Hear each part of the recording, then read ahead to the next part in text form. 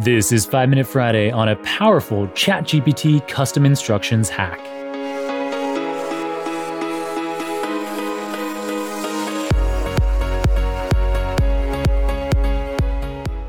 Welcome back to the Super Data Science Podcast. I'm your host, John Crone. At my machine learning company, Nebula, I have the great pleasure of working with a number of world-class data scientists. One of those, whose work I've mentioned on the show before, is Sean Khosla.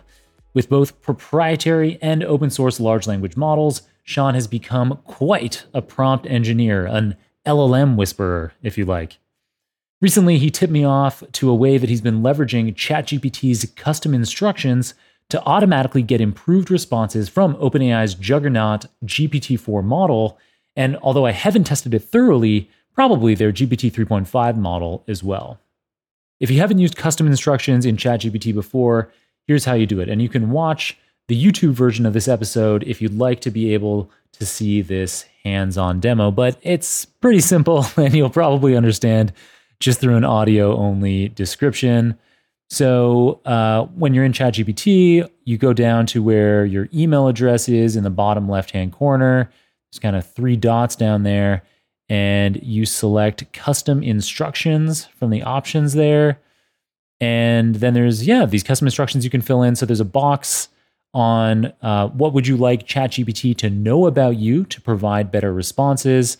You can optionally fill that with information about you if you'd like, but for the purposes of today's podcast episode, the hack doesn't require that first field. Instead, we're just going to make use of the second field, which is how would you like ChatGPT to respond?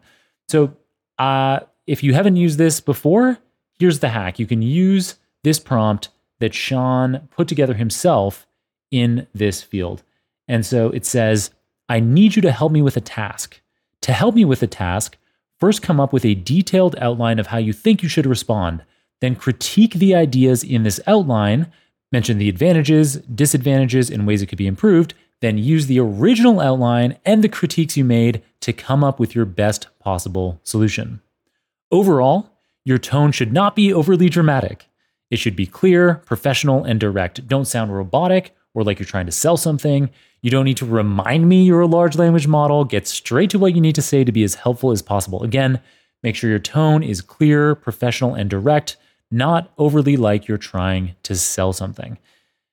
So that's his prompt. I've got it for you in the show notes so that you can copy and paste it yourself and derive it to your own needs. Even feel free to share with me on social media if you come up with some derivations of this, or you have your own kind of trick way of using these custom instructions to get awesome results. So I'm always available. Tag me in a LinkedIn post or a public Twitter post. I'm always happy to have these kinds of conversations in public so that everyone can enjoy and add on. And so in case it isn't obvious, so the kind of the first part of this prompt that Sean put together, the part about breaking the task down into parts and critiquing the ideas, this allows the model to have an iteration over its kind of initial inclinations, the original kind of output that it prints out, and it allows it to come up with, in many circumstances, a much better output than its original inclination by doing this kind of self-critique to come up with the best solution. So that's why we have the first part in there.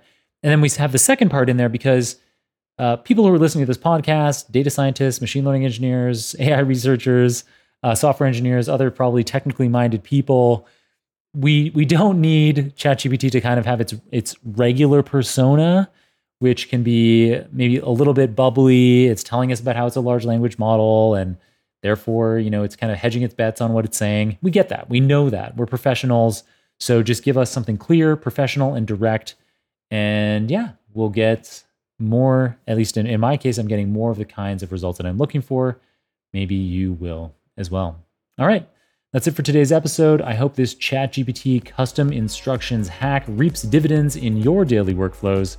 Until next time, my friend, keep on rocking it out there, and I'm looking forward to enjoying another round of the Super Data Science Podcast with you very soon.